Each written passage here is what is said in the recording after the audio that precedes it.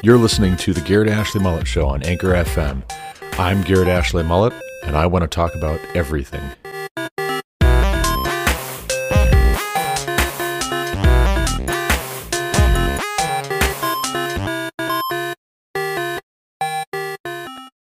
When Samuel became old, he made his sons judges over Israel.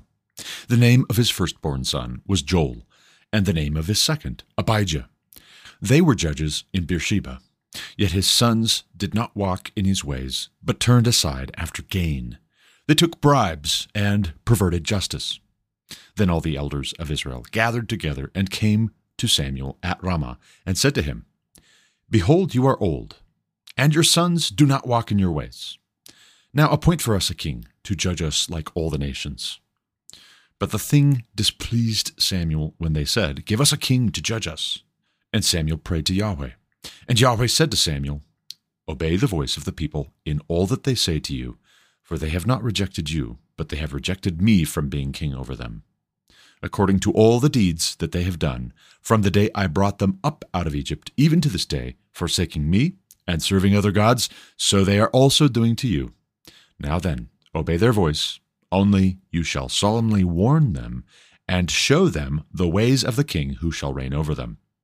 So Samuel told all the words of Yahweh to the people who were asking for a king from him. He said, "These will be the ways of the king who will reign over you. He will take your sons and appoint them to his chariots and to be his horsemen and to run before his chariots. And he will appoint for himself commanders of thousands and commanders of fifties, and some to plow his ground and to reap his harvest, and to make his implements of war and the equipment of his chariots. He will take your daughters to be perfumers and cooks and bakers. He will take the best of your fields and vineyards and olive orchards and give them to his servants. He will take the 10th of your grain and of your vineyards and give it to his officers and to his servants. He will take your male servants and female servants and the best of your young men and your donkeys and put them to his work. He will take the 10th of your flocks, and you shall be his slaves. And in that day you will cry out because of your king, whom you have chosen for yourselves. But Yahweh will not answer you in that day." But the people refused to obey the voice of Samuel, and they said, "No, but there shall be a king over us, that we also may be like all the nations, and that our king may judge us and go out before us and fight our battles." And when Samuel had heard all the words of the people, he repeated them in the ears of Yahweh. And Yahweh said to Samuel, "Obey their voice and make them a king." Samuel then said to the men of Israel, "Go every man to his city."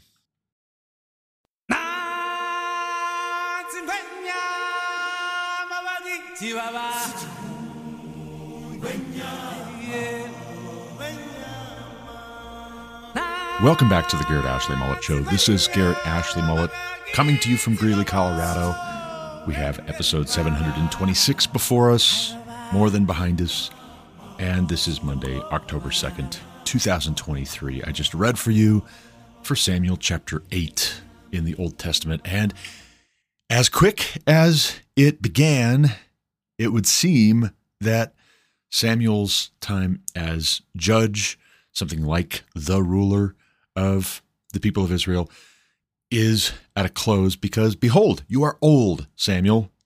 Look, is another way you could say behold.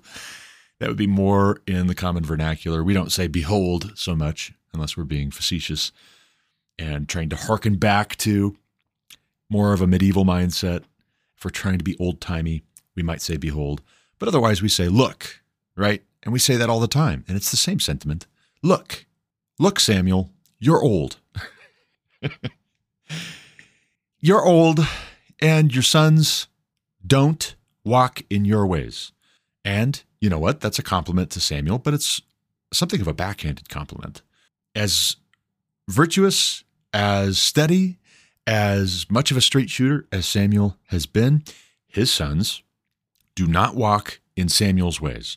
That is to say, Samuel doesn't walk in his son's ways. He doesn't take bribes. He doesn't pervert justice, but his sons do, unfortunately. His sons sound all too much like Eli's sons, Hophni and Phinehas, who God struck dead because they were corrupt. Samuel's sons take bribes. They're exactly the wrong sort of judge. You don't want judges who are going to take bribes and pervert justice. But Samuel's sons are those kinds of judges, and the people of Israel, maybe to their credit, after a fashion, they don't want those kinds of judges over them. And they know Samuel's time is short. Give us a king, they say. Give us a king to rule over us like the nations. Samuel does not take kindly to this. He doesn't like it. He doesn't like to be told that they want a king. He feels personally rejected. And if, after a fashion, he is offended that his own sons are being rejected, this opposition to a king over Israel is really about his legacy. Is his legacy how he has personally conducted himself, or does his legacy live on in his sons being judges over Israel as well?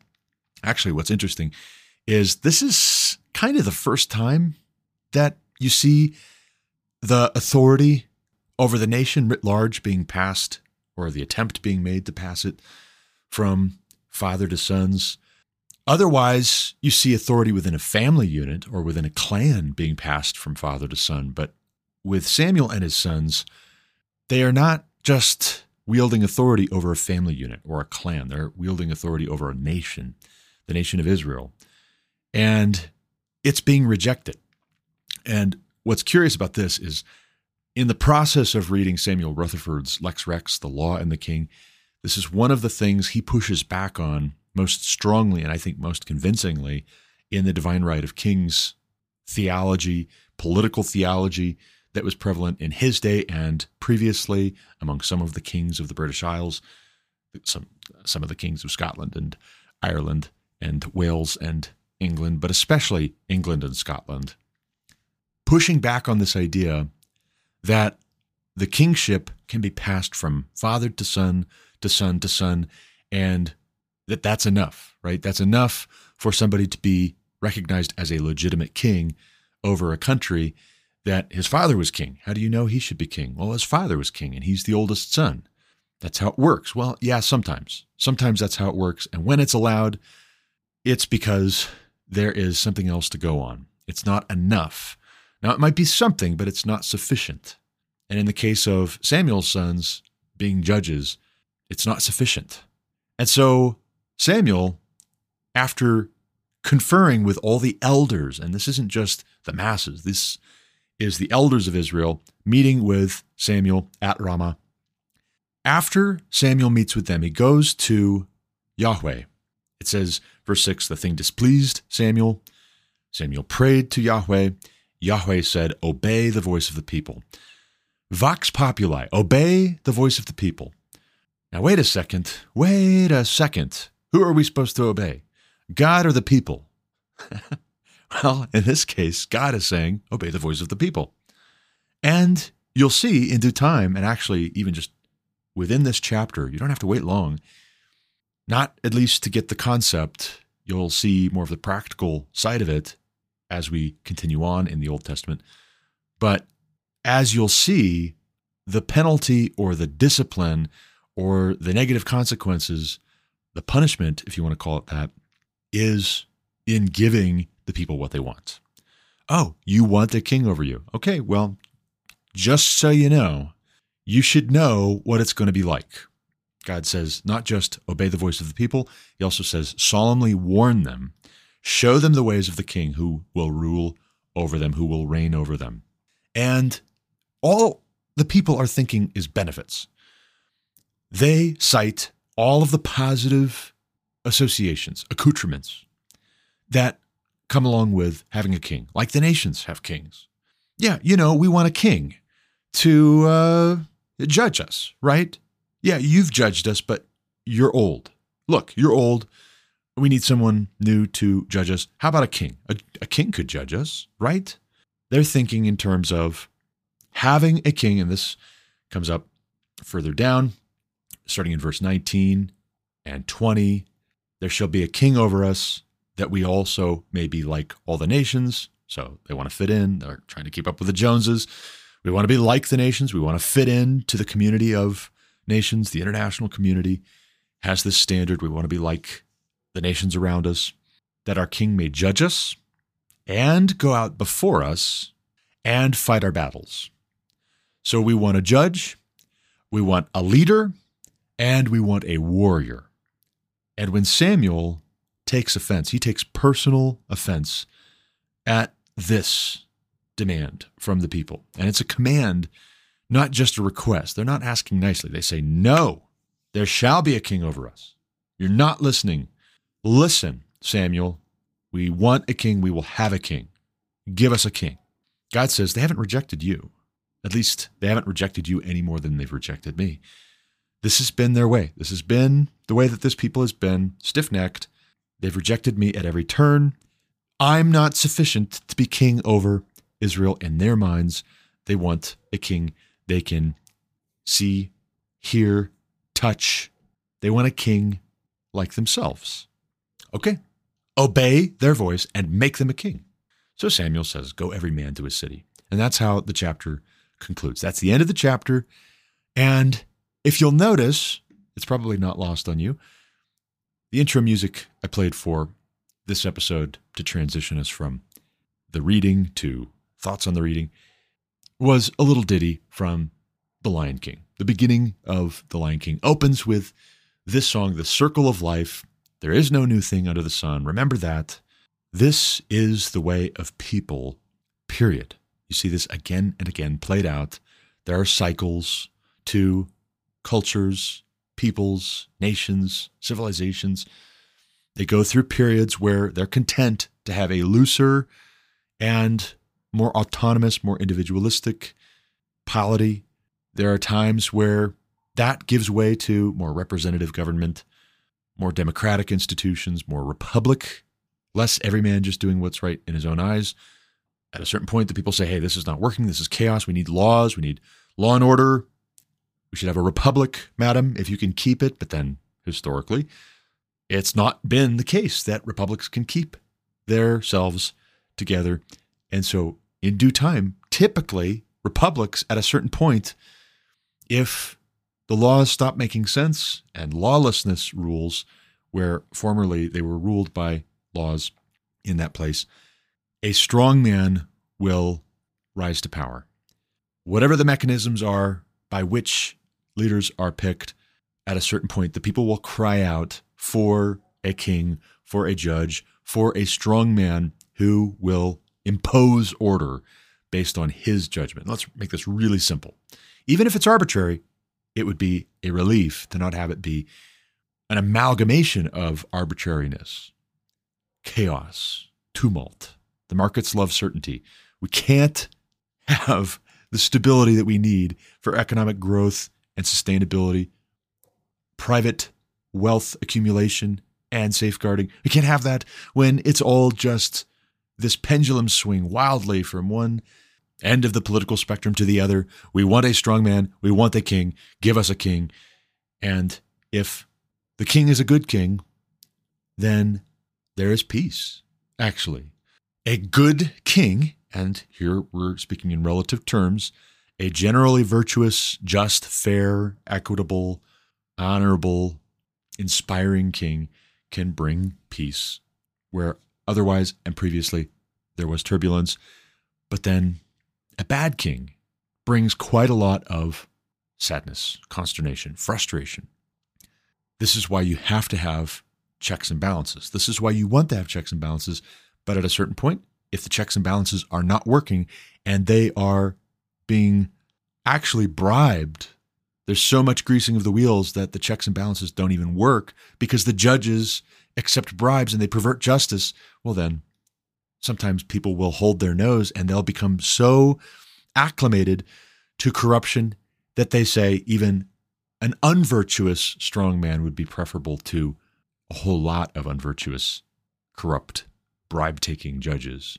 And so think about the Lion King. And this has been somewhat of an inside joke at our church, Summit View Community Church in Greeley/Evans, Colorado. There was an analogy made with the Lion King, trying to highlight the idea in 1 John chapter 3, for instance, in the New Testament, that we should remember who we are, like Mufasa says to Simba in The Lion King, remember who you are. You are my son. Some said, I'm not really comfortable with us getting our theology from The Lion King. And then others were like, hey, no, we're not getting our theology. We were just illustrating one little point for those who are more familiar with, and they have more affection for The Lion King than they do for the Bible. They're more familiar with Disney themes than they are with biblical themes. Those people needed a parable. Here you go. Here's The Lion King. You've heard that it was said, but I say unto you, kind of a thing. Nevertheless, as humorous as that back and forth, that interplay was, actually think of, for those of you who are not always just childlike, some of you are childish, and you're more familiar with Disney classics than you are with your own country's history or the history of Western civilization or biblical history. For your sake, as a mercy to you, consider how Mufasa is this good, noble king, and he's betrayed.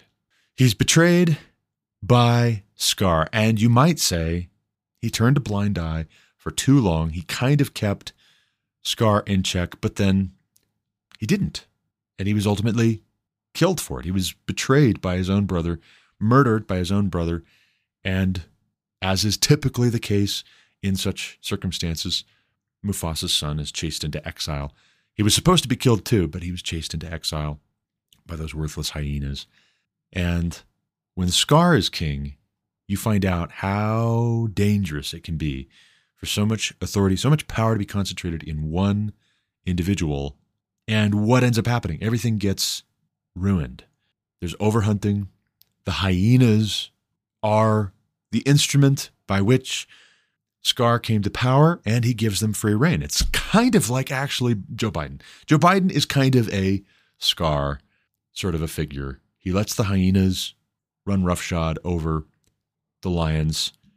What had previously been the lion's share, the hyenas are going to take, and they're going to kill everything. They're going to kill everything, and if they don't eat it all, whatever. Who cares? They're idiots. They're fools. They're corrupt. And it's not until the return of the rightful heir, who is Simba, and the battle between Simba and Scar, it's not until then that you have a restoration of prosperity economically, if you want to put it in those terms, because there's a restoration of justice. You can't have economic prosperity when there's corruption of justice, when there is bribe-taking and lawlessness. You can't have economic prosperity. You can't have economic growth.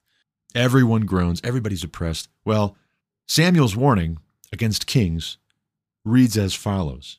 They were thinking all of the benefits, right? They're thinking, we want a king, if you will, if you'll permit me, like Mufasa, right? We want a good king. They're thinking the best men that they hear the best stories about, who are kings over the nations. They want a man like that. They want a king like that. They're thinking benefits, right? All of the benefits. Look at all the upsides. Here's what Samuel tells them. These will be the ways of the king who will reign over you. He will take your sons and appoint them to his chariots and to be his horsemen and to run before his chariots. So here you have the other side of the coin. If you want a king to lead you in battle, he's going to insist that your sons be drafted into his army. He's going to want a professional army. He's going to want guards who are the best at what they do. Their best skills are honed and sharpened to be able to protect him in battle and to fight and to win battles and to win wars against your adversaries, or adversaries, when they make war against you, these men will be constantly on high alert to fight. He's going to take your sons. That's a cost, not just benefits. He's not going to be fighting single-handedly all your battles. You maybe have a distorted view of this from the judges you've been blessed with very graciously by God. He's going to draft your sons. But there's more. He's going to appoint for himself commanders of thousands and commanders of 50s, and some to plow his ground and reap his harvest and to make his implements of war and the equipment of his chariots. So here it's not going to be just the young men who are fighting age in the prime of life. It's not just their best years. He's going to enlist them for service. It's also, when we're talking commanders of thousands, commanders of 50s, we're talking about middle-aged men as well. Men with experience, men with knowledge, men who have studied, men who are accustomed to wielding authority. He's going to pull them out of your communities and put them to work in commanding various numbers of men, various sizes of military unit. But also, you can't march an army on an empty stomach.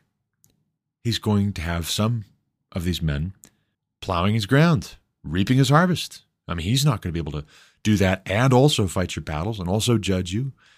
He's going to take you and your sons to make his fields profitable.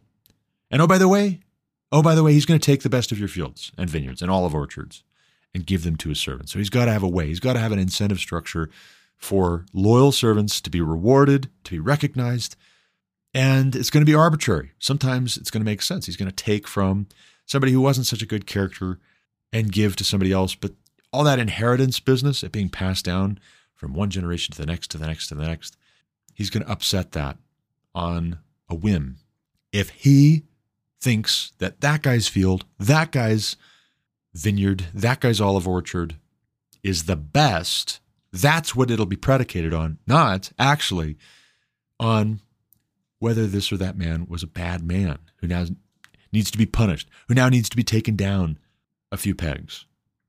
He's going to take land based on whether it's the best land, the most productive land. What you'll be left with is the scraps. You're going to hope that your land is not too attractive. It's not too appealing. You're going to hold back developing your land too much because eminent domain is going to be cited, something like eminent domain anyways, for the good of the kingdom, to reward faithful servants. And if you're not a faithful servant, well, you'd better start acting like one. You'd better not question. You'd better not criticize. You'd better not disagree. You had better not push back on anything the king wants, because if he's displeased, he might just decide that, okay, whether your fields, vineyards, olive orchards are the best or not, they'll do. He'll find some excuse to give them to somebody else. Yeah, this guy needs them more than you. Yeah, how's that going to go? But then there's more, right? It's not just your sons. It's not just your land. Verse 13, he will take your daughters to be perfumers and cooks and bakers. When it says he will take, remember, you're giving the authority, you're giving the power to this man to go and fight foreign adversaries. He's going to also use that power domestically to, one, expand his power and expand his own wealth. And for two, he's going to use that power and wealth once he's accumulated it to not ask for your daughters, not to request your daughters, not to try and convince you that your daughters will be very well compensated if they are employed by him, if they serve him. No. It says he will take. He will take your daughters. How's that going to strike you in the moment? Particularly if he's not a scrupulous man, he's not a moral man, he's not a kind man, if he is harsh, capricious, impatient, cruel at times, and he just announces, hey, I'm taking your daughter. Your daughter is requested to serve the king. What's it going to be predicated on? Well, similar to who's going to be appointed to be commanders of thousands and commanders of 50s, similar to what the taking of land and redistributing of wealth in that regard is going to be predicated on. It's going to be the best land, not necessarily from those who have done anything to deserve having their land confiscated. He's going to take your daughters to be perfumers, cooks, bakers. How do you think he's going to choose which daughters? Is it going to be all the daughters in the whole kingdom? Well, probably not the ugly ones. Probably not the ones with a lazy eye and no chin, the ones who are overweight or too skinny. It's probably not going to be the daughters who have bad hygiene, bad breath.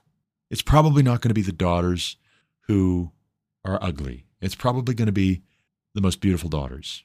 Why? Because he's going to enjoy having them around him, and they will be building into his reputation, his glory, when there are diplomatic relations that need to be worked through with foreign countries, either to enact trade deals or make alliances, make threats, respond to threats. These daughters, being the perfumers, being the cooks, being the bakers, they're going to be beautiful daughters your most beautiful daughters, and in due time, it won't just be that they're perfumers and cooks and bakers, as we see in the person of Solomon, for instance, who has 700 wives and 300 concubines. Plenty of those probably came from surrounding nations, but plenty of those, you can be assured, came from Israel because they were close at hand. And as reputation proceeded, certain beauties in the land, Solomon said, oh yes, to answer your question, yes, I would like her sent for, have her added to my household. Yes, that one too. Sure, okay, yeah, bring her here. Let's try her out with serving in some capacity in the palace. And if I like her, if I take a liking to her, well then, we'll just add her to my harem. That's probably how a lot of that went. He will take the 10th of your grain and of your vineyards and give it to his officers and to his servants. He will take your male servants and female servants and the best of your young men and your donkeys and put them to his work. He will take the 10th of your flocks and you shall be his slaves. So that's really what this boils down to. What we're talking about is not just you're going to be subject, you're going to get all the benefits of having this guy in authority over you. There's also the cost. The cost is you're slaves now. You're no longer free. Where you were slaves to foreign peoples, like the Philistines, for instance, you were given over to them to be oppressors. They would be punishment after a fashion for your faithlessness. Now, a king you've demanded will enslave you. To make him a king, you will also, keep this in mind, be under his authority. And he's going to exercise that authority. He's going to take not just your sons, not just your daughters, not just your fields. He's going to also take your servants. He's going to take your livestock. He's going to take a 10th of your income. So he's going to institute a 10% income tax, which sounds really great, actually. When that was like, ooh, wow, a 10th? Really? That's on top of the 10th that we're giving to the Levites? 20%? That's still 7% less than what I'm paying. Sounds not half bad, actually. Samuel says at the last, in that day, you will cry out because of your king, whom you have chosen for yourselves, but Yahweh will not answer you in that day. You've chosen your fate. You will have made your bed, and God will let you just lay in it. It will be your own fault. So be it. On your own heads be it. You don't know what you're asking for, but okay. Here you go. Everybody, go back to a city. Wild stuff. Wild stuff. Switching gears, though, let's talk about monarchy in more of a general sense. And let's go over to Wikipedia and let's read the first few paragraphs of the Wikipedia entry for monarchy. Wikipedia, the free encyclopedia. This is crowdsourced. Sometimes you got to be careful about that. Actually, you should always be careful about that, but it's not a bad resource to amalgamate. What's the consensus on a thing? Wikipedia says a monarchy is a form of government in which a person, the monarch, is head of state for life or until abdication. The political legitimacy and authority of the monarch may vary from restricted and largely symbolic to autocratic, fully autocratic, absolute monarchy, and can span across executive, legislative, and judicial domains. The succession of monarchs has mostly been hereditary, often building dynastic periods. However, elective and self-proclaimed monarchies have also often occurred throughout history. Aristocrats, though not inherent to monarchies, often serve as the pool of persons from which the monarch is chosen, and to fill the constituting institutions, e.g. diet, court, giving many monarchies oligarchic elements. Monarchs can carry various titles, such as emperor, empress, king, queen. Monarchies can form federations, personal unions, and realms with vassals through personal association with the monarch, which is a common reason for monarchs carrying several titles. Monarchies were the most common form of government until the 20th century, by which time republics had replaced many monarchies. Today, 43 sovereign nations in the world have a monarch, including 15 Commonwealth realms that share King Charles III as their head of state. Other than that, there is a range of subnational monarchical entities. Most of the modern monarchies tend to be constitutional monarchies, retaining under a constitution unique legal and ceremonial roles for the monarch, exercising limited or no political power, similar to heads of state in a parliamentary republic. So, about this, what is this word, monarch? The next section on Wikipedia gives us the etymology. The word monarch, late Latin monarchia, comes from the ancient Greek word monarchias, derived from monos, one, single, and archo, to rule. Compare archon, ruler, chief. It referred to a single, at least nominally absolute ruler. In current usage, the word monarchy usually refers to a traditional system of hereditary rule, as elective monarchies are quite rare. Now, they say that elective monarchies are quite rare, but here's where I'll bring in a little bit more Samuel Rutherford to color our understanding. And what Samuel Rutherford would point out is it's the people Samuel is told to obey. God says to Samuel, obey the voice of the people. Obey the vox populi. Obey them. So who is choosing to have a king? It's the people.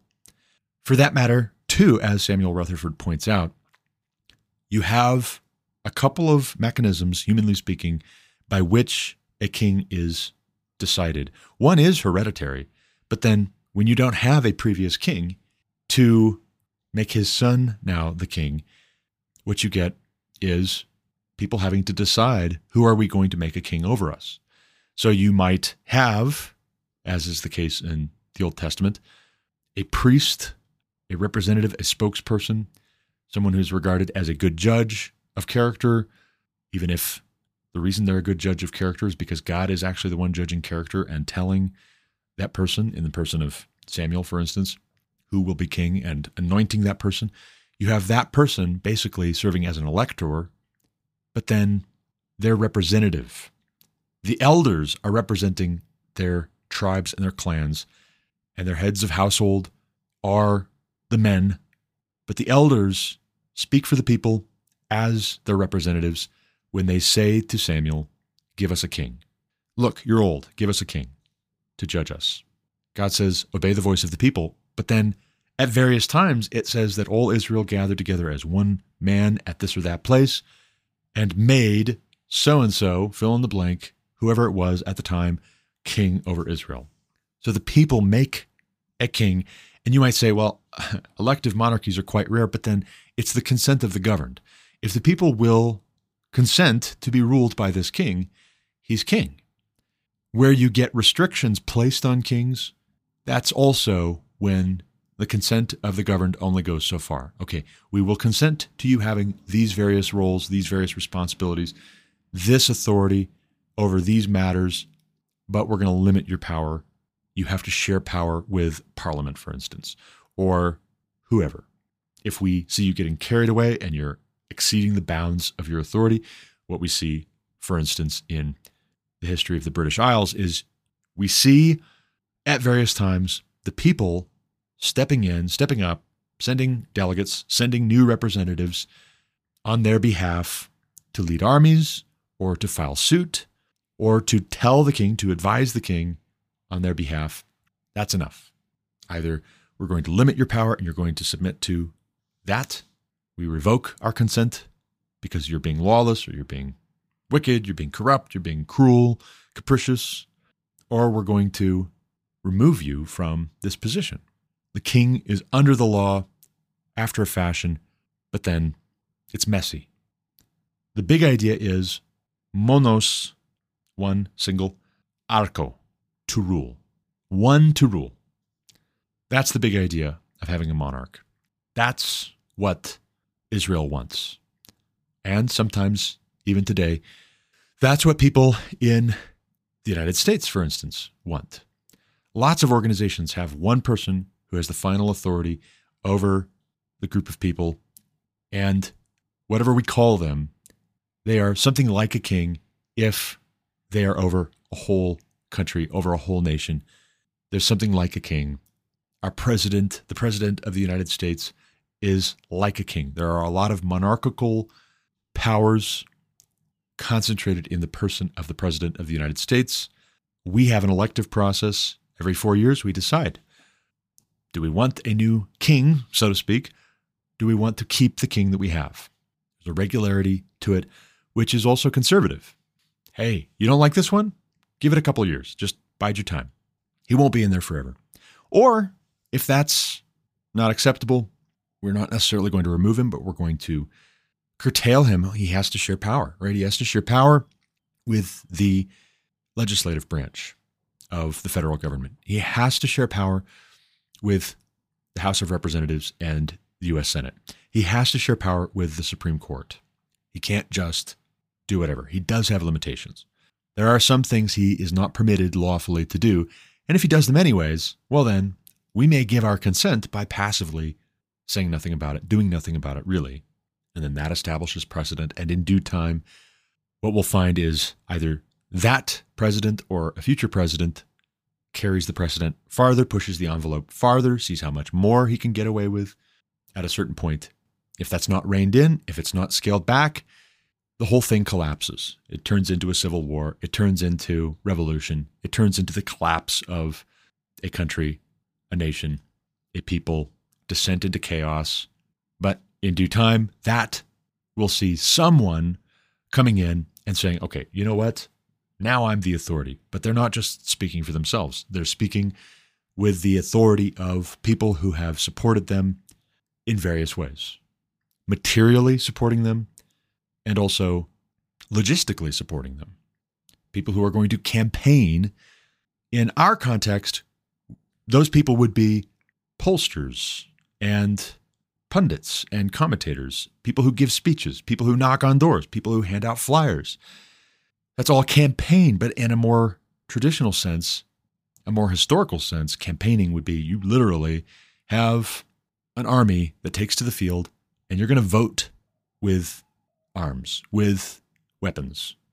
You're going to vote on the battlefield.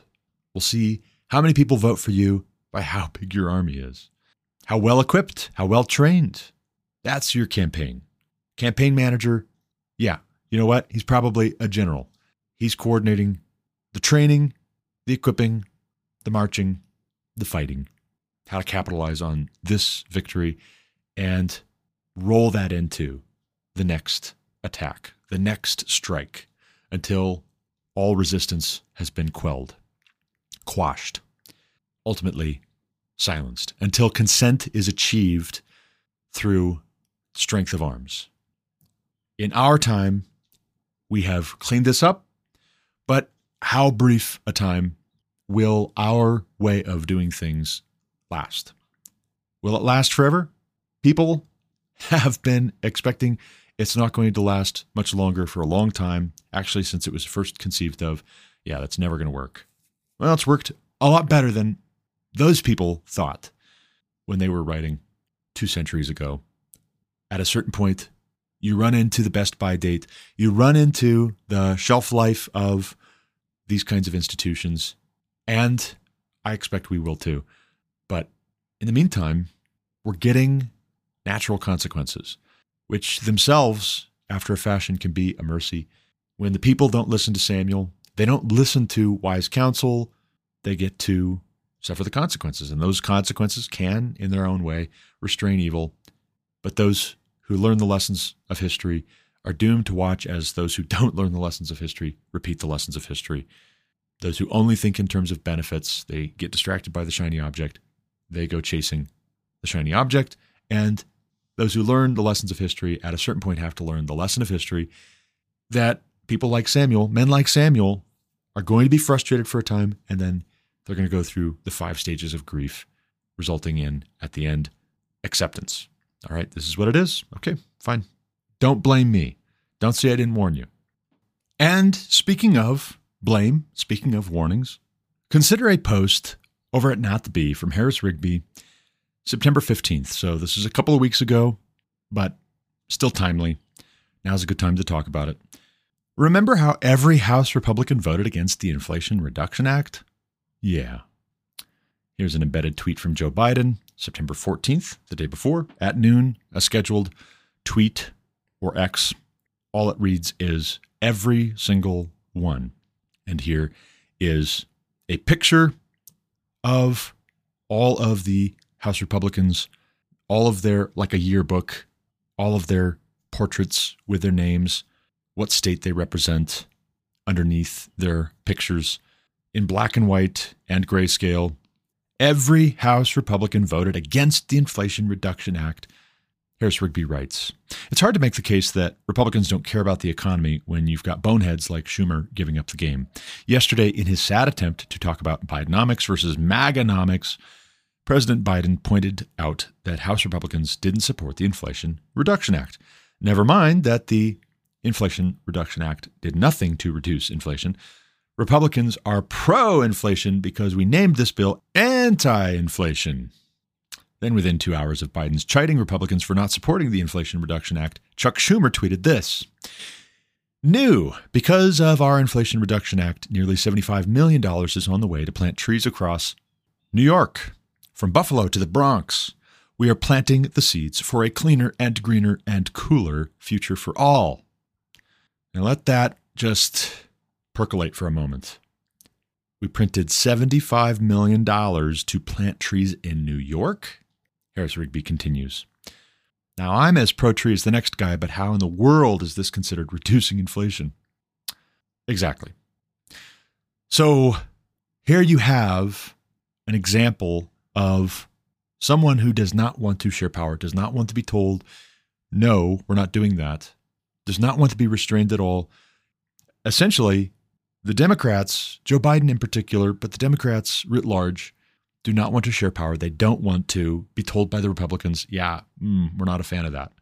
Let's negotiate. No, we don't want to negotiate. We're going to label you guys as extreme and a threat to democracy, all the while, in the name of democracy, we'll completely reject the legitimacy of you being a part of the democratic process, you helping to write the laws, pass the laws, negotiate the laws that govern our country.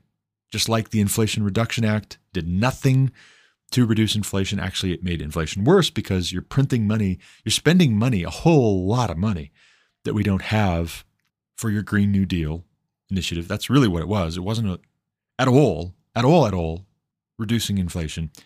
You spent a bunch more money actually increasing inflation, supposedly stimulating the economy, but really, more to the point, doing the very thing that Samuel warned the people of Israel, the elders of Israel, would happen if they appointed a king over them, which is to say, what would a king do?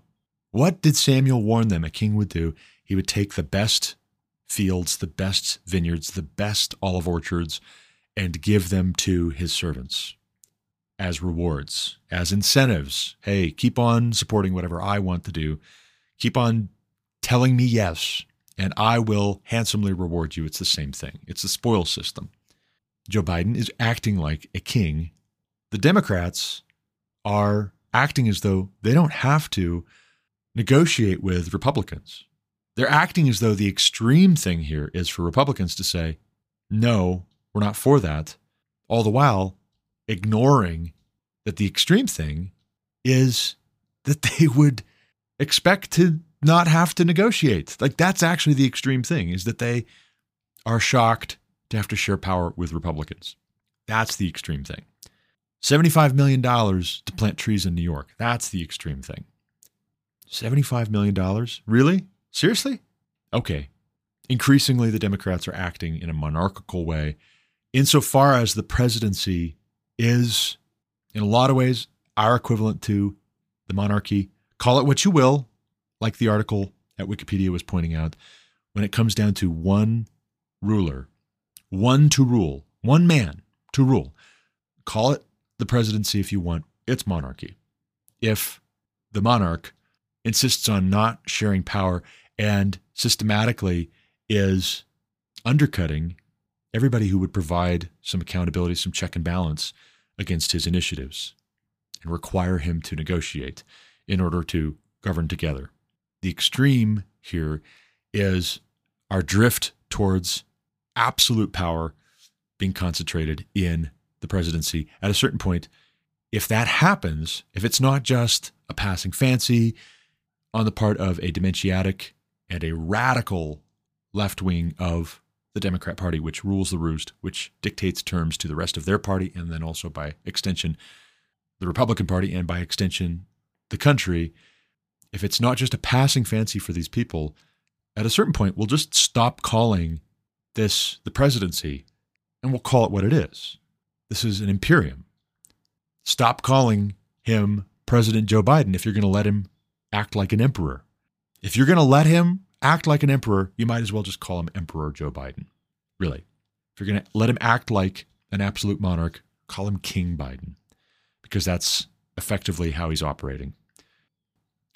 In other news, though, on a related note, Billings Gazette published a piece just yesterday. Brett French wrote the piece. Gold mine near Yellowstone purchased to avoid development. Just the headline alone is quite a lot. But get this.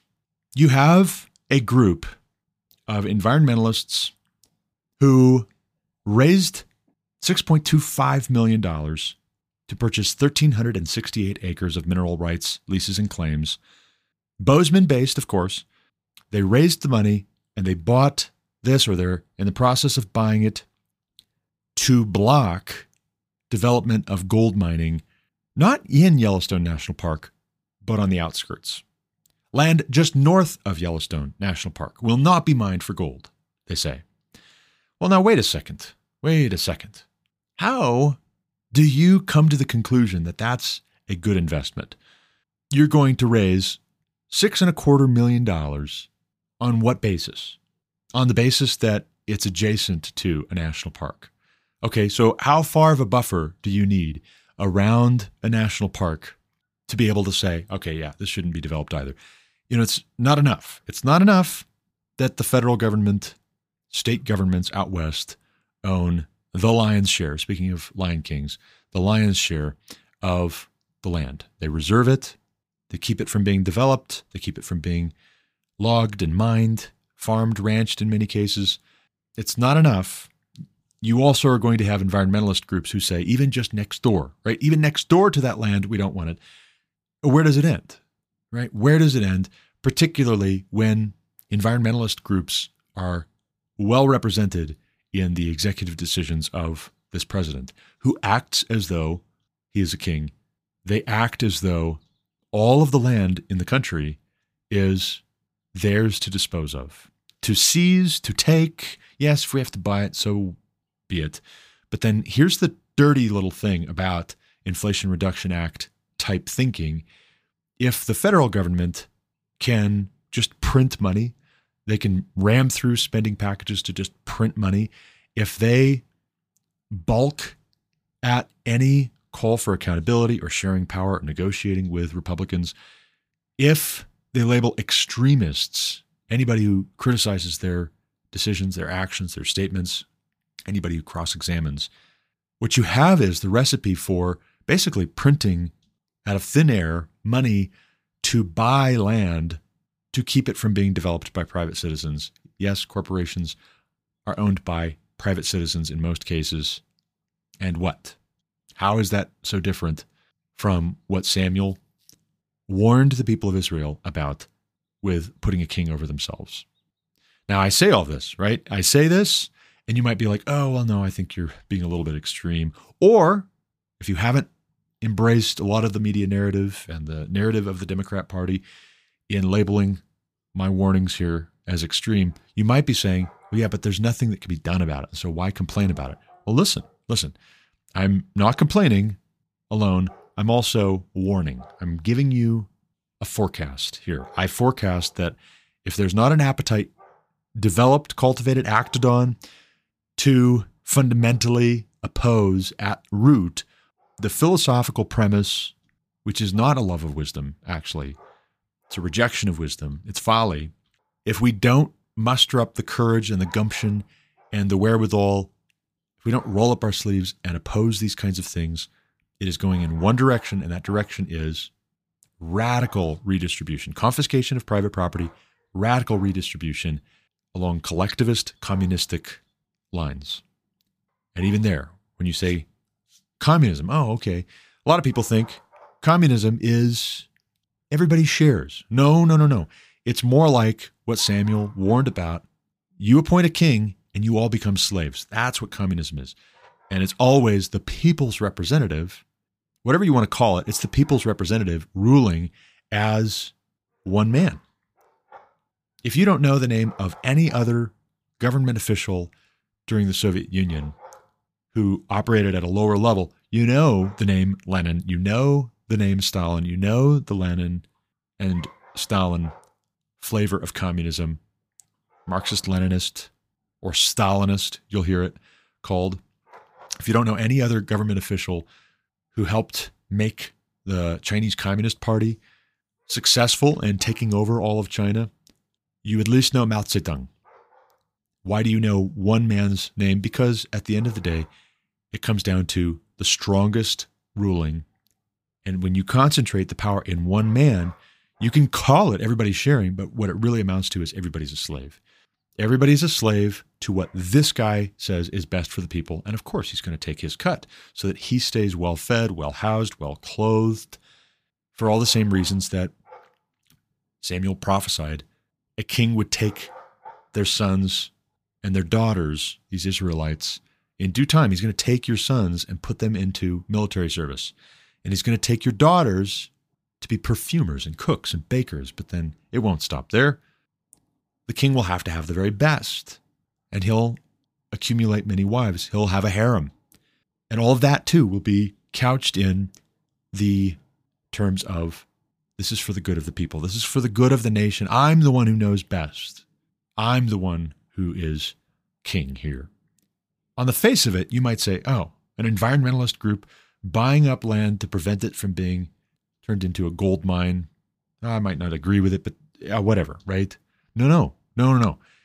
It's the premise. It's the premise that we're going to stop a private party from accumulating wealth. It's the premise that this is the best land, and the best land is not to be owned by the masses. That's what's common here. I have family generations ago on my mom's side, J. Horace McFarland, who helped promote conservationism back in the day. He was a friend of Theodore Roosevelt's. In fact, some of the pictures you can find of Teddy Roosevelt at the website for the National Archives are taken by my great-great-uncle, J. Horace McFarland. J. Horace, son of George Fisher McFarland, he promoted this City Beautiful movement that swept the country in his day. And that's where a lot of our city parks come from, is this idea. It was a premise. It was a philosophical presupposition. It was an argument at root that just like cities need courthouses and libraries and schools and churches and general stores, we need these places for a city to be well, to be healthy, to be functional, for people in a city to be healthy. We also need beautiful places where common citizens can go and sit and watch and listen to the birds. They can feel the green grass underneath their bare feet. If they take their shoes off, they can go fishing perhaps, throw a frisbee, play fetch with a dog.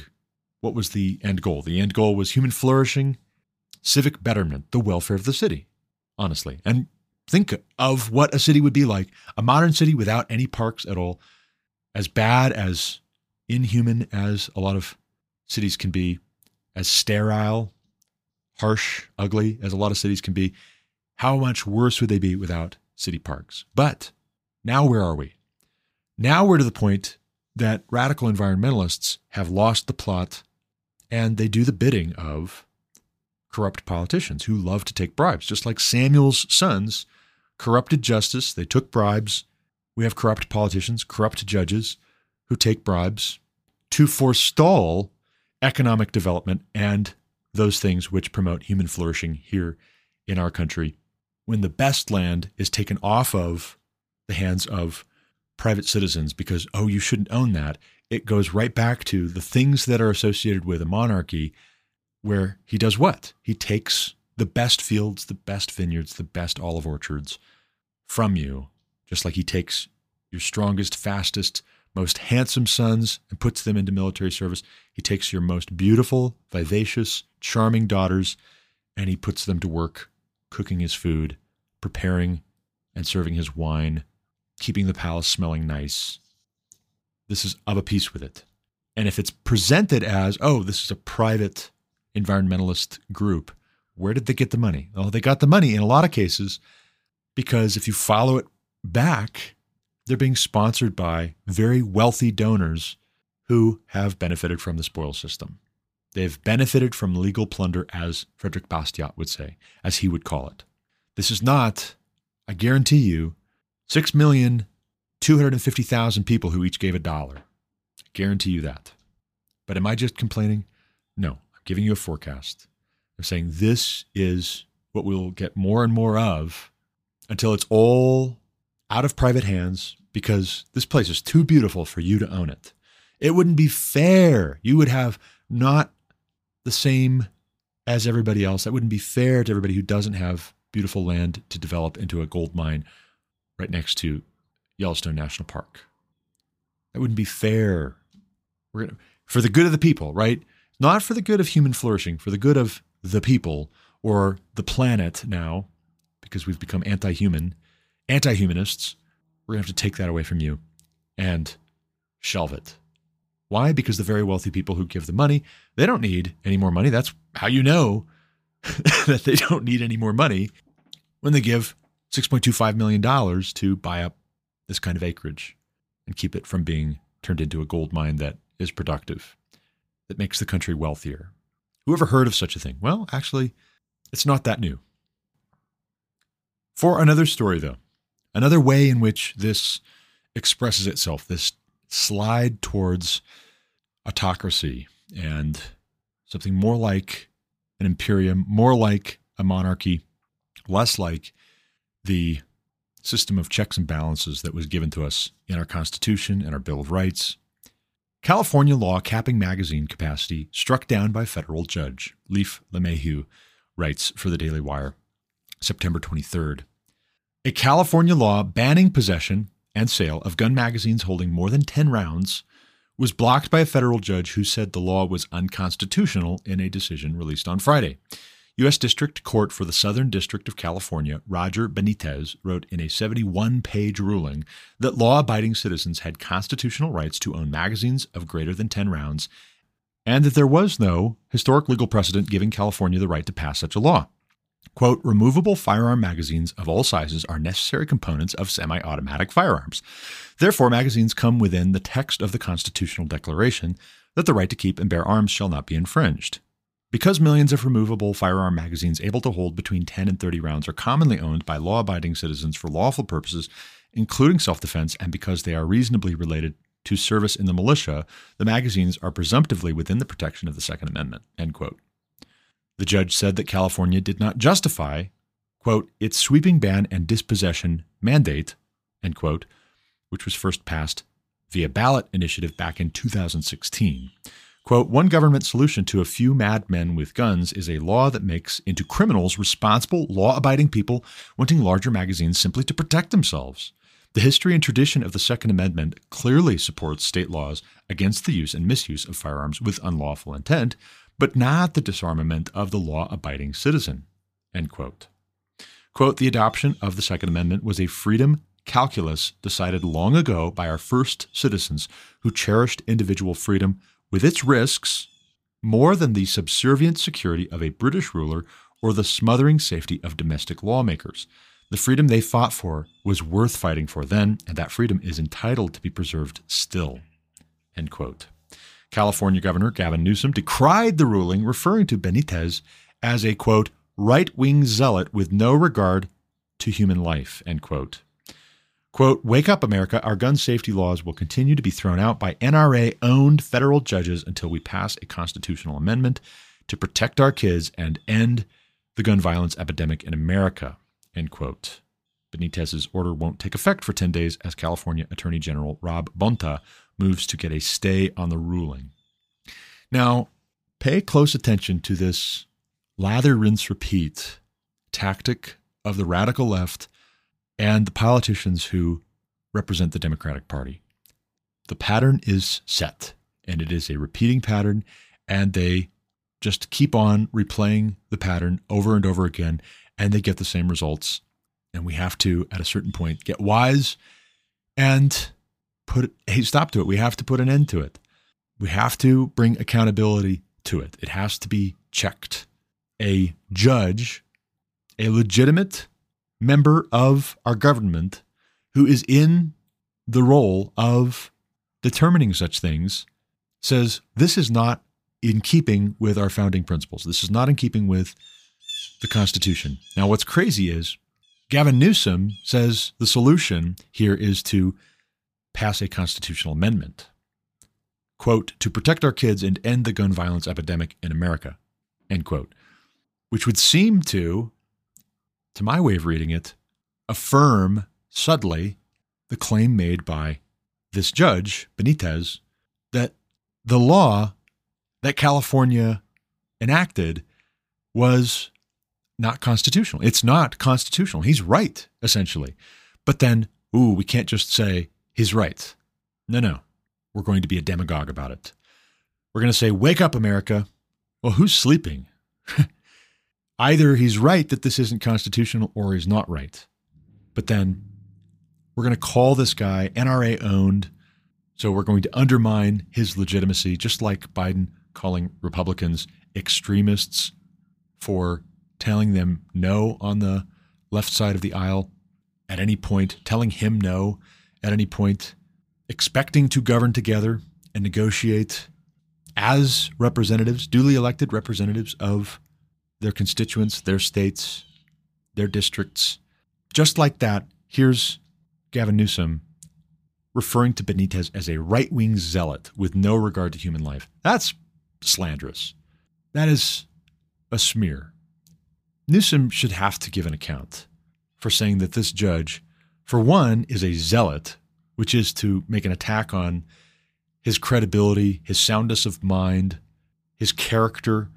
But it goes farther than that to say he's a judge who has no regard for human life just because he issued a ruling that you actually are implicitly agreeing with, that the law as it was on the books in California since 2016 was not constitutional. You agree with that because you're saying the solution now is to pass a constitutional amendment. What do you want that constitutional amendment to say? You want it, I think, to repeal the Second Amendment. Actually, you don't want to pass a constitutional amendment. You want to repeal the Second Amendment. Be honest. You don't respect it. You don't like it. You hate it. You don't think it's supposed to be in there. But then this goes back to the slide into monarchy and to autocracy. To say that private citizens shouldn't own the best land, they shouldn't be able to make productive use of the best land, to say that you want to be able to, at any point in time, draft into military service or draft into public service our sons and our daughters because you have decided this is in the common good, something like eminent domain, but with regards to people, to say that private persons should not be allowed to own firearms to defend themselves is to admit, without admitting it, you don't regard these people who vote as being your equals. You regard them as something like slaves, something like chattel. You call yourself a Democrat. You're an autocrat, actually. Call them the Autocratic Party and be done with it. That's what they're for, apparently. But speaking of, what is an autocrat? We talked about monarchy. What is autocracy? Since we do have, as Wikipedia says, by and large, monarchs who are more figureheads, they're more ceremonial, they don't have so much absolute authority the way that in times past, centuries past, most of human history, they did. What is autocracy? Because that's a better word for what it is that Samuel warns the people of Israel they're going to get. They're going to get an autocrat. They think they're going to get a leader of men. They're going to get someone to fight their battles for them. They're going to fit in with the other nations, with the international community. The warning that Samuel gives is that you're not going to just have a figurehead. The people of Israel, they want a figurehead and they want a public servant, perhaps kind of, sort of. Samuel tells them they're going to get an autocrat. What is an autocrat? Wikipedia says, autocracy is a system of government in which absolute power is held by the ruler, known as an autocrat. It includes most forms of monarchy and dictatorship, while it is contrasted with democracy and feudalism. Various definitions of autocracy exist. They may restrict autocracy to a single individual, or they may also apply autocracy to a group of rulers who wield absolute power. The autocrat has total control over the exercise of civil liberties within the autocracy, choosing under what circumstances they may be exercised, if at all. Governments may also blend elements of autocracy and democracy, forming an anocracy. The concept of autocracy has been recognized in political philosophy since ancient times. Autocrats maintain power through political repression against opposition and co-optation of other influential or powerful members of society. The general public is controlled through indoctrination and propaganda, and an autocracy may attempt to legitimize itself in the eyes of the public through appeals to ideology, religion, birthright, or diplomatic recognition. Some autocracies establish legislatures, unfair elections, or show trials to further exercise control while presenting the appearance of democracy. The only limits to autocratic rule are practical considerations in preserving the regime. Autocrats must retain control over the nation's elites and institutions for their will to be exercised, but they must also prevent any other individual or group from gaining significant power or influence. Internal challenges are the most significant threats faced by autocrats, as they may lead to a coup d'etat. Autocracy was among the earliest forms of government. It began as despotism, which existed throughout the ancient world in the form of chiefdoms, city-states, and empires. Monarchy was the predominant form of autocracy for most of history. Dictatorship became more common in the 19th century, beginning with the caudillos in Latin America and the empires of Napoleon and Napoleon III in Europe. Totalitarian dictatorships developed in the 20th century with the advent of fascist and communist states. Since the dissolution of the Soviet Union in 1991, authoritarian and populist dictatorships have become the most common form of autocracy. Now, let's just take a step back and let's understand that people play games with language all the time. Now, I'm talking about autocracy, and you may be thinking, well, Garrett, how do I know you're not just playing games with language? I say, listen, look, hold on. Look at the features. Don't take my word for it. Look at the features. Open your eyes and stop being such a coward if your cowardice is interfering with you actually seeing this for what it is. Autocrats maintain power through political repression against opposition and co-optation of other influential or powerful members of society. That fits the Democrat Party to a T. That is what the Democrat Party does. That's who they are. That's their character. That's their modus operandi. That's the way they operate. That's the way they function. That's the way they are relating to the other chief political party. And that's also how they relate to anybody of any political party, any political persuasion, even within their own party, who steps out of line and says, well, no, I don't agree with that. No, I'm not for that. Look at the harassment of Democrats, even registered Democrats like RFK Jr. or Joe Manchin or Kristen Sinema. Look at the systematic boxing out and propaganda directed at Republicans, conservatives, coast to coast in recent years. We have been vilified. We've been demonized. We've been silenced. We've been censored. Oh, by the way, that's another feature of autocracy. Yes, they may have the legislative form. Yes, they hold elections, but that's not unusual for autocrats. Autocrats will host elections. They will have an election, but it's an unfair election because they make sure that the only votes that count are the ones which maintain the regime. They will have trials, but their trials are not marked by due process. Their trials are show trials to assert dominance over anybody else who would step out of line. When you go on a fishing expedition against political opponents in an election cycle, when you deliver prosecution after prosecution after prosecution, not even needing a conviction because the prosecution itself or the barrage of prosecutions are enough to stop this person from being able to campaign and bring their message to the American people. When you have presidents of the United States, as long as they're Republicans, being removed from social media and having wall-to-wall, nearly universally negative coverage, everything's scandalized, everything is a scandal that they do or they say, or they don't do or they don't say. Everybody connected to them is scandalous. Everybody in their sphere, everybody in their family who doesn't denounce them is a villain, a traitor, a bad apple who needs to be plucked and thrown into the fire. When that's the case, you're dealing with propaganda and indoctrination. You're not dealing with true Democrats. They're not actually Democrats any more than the Inflation Reduction Act was about reducing inflation. It wasn't about reducing inflation. It was about getting and securing power, pretending it virtue so as to maintain a free hand behind the scenes.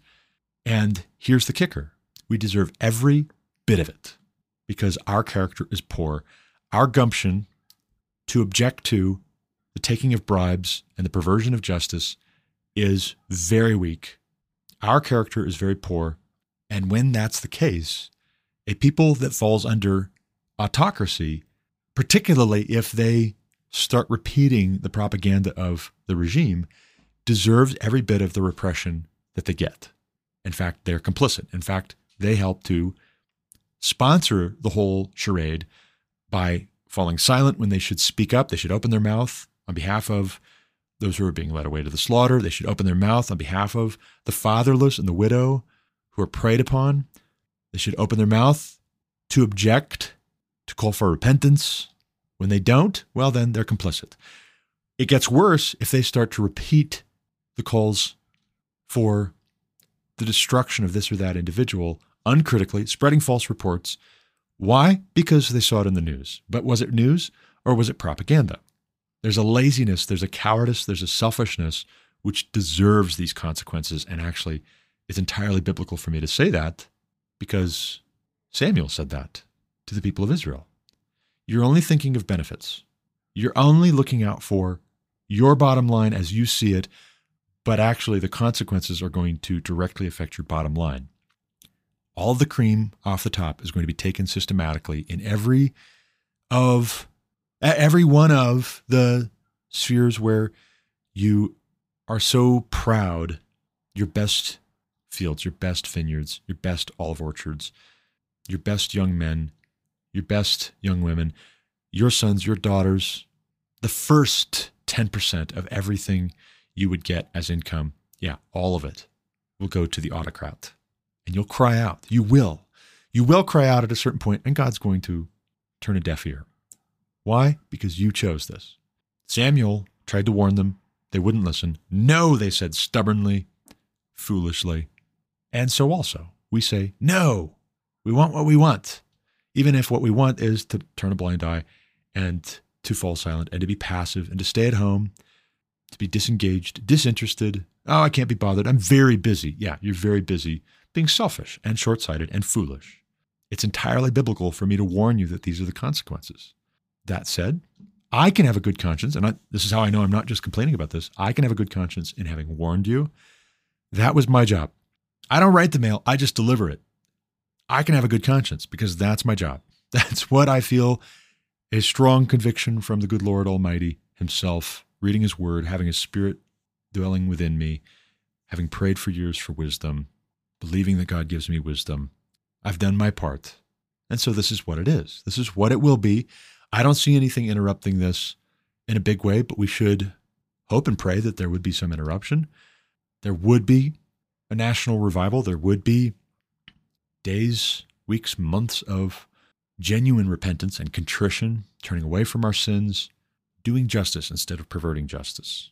We should pray for that. We should hope for that. We should call for that. Don't be surprised when what you're met with is either crickets or, as the elders of Israel told Samuel, no, like a willful child. Okay, carry on. Go ahead.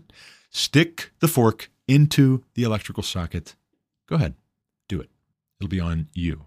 What happens when the sparks fly, that's on you. But that's all the time I've got for this episode. I really do have to run. It's a Monday morning. I've got work to do. As always, thank you for listening. Until next time, God bless. You've been listening to The Garrett Ashley Mullet Show on Anchor FM. For more content like what you just heard, subscribe to this podcast on Apple Podcasts, Google Podcasts, or Spotify. Also check out thegarrettashleymulletshow.com to subscribe to email alerts when new episodes are published. As always, you can reach me with any comments, questions, complaints, objections, or insights at garrettashleyMullet@protonmail.com.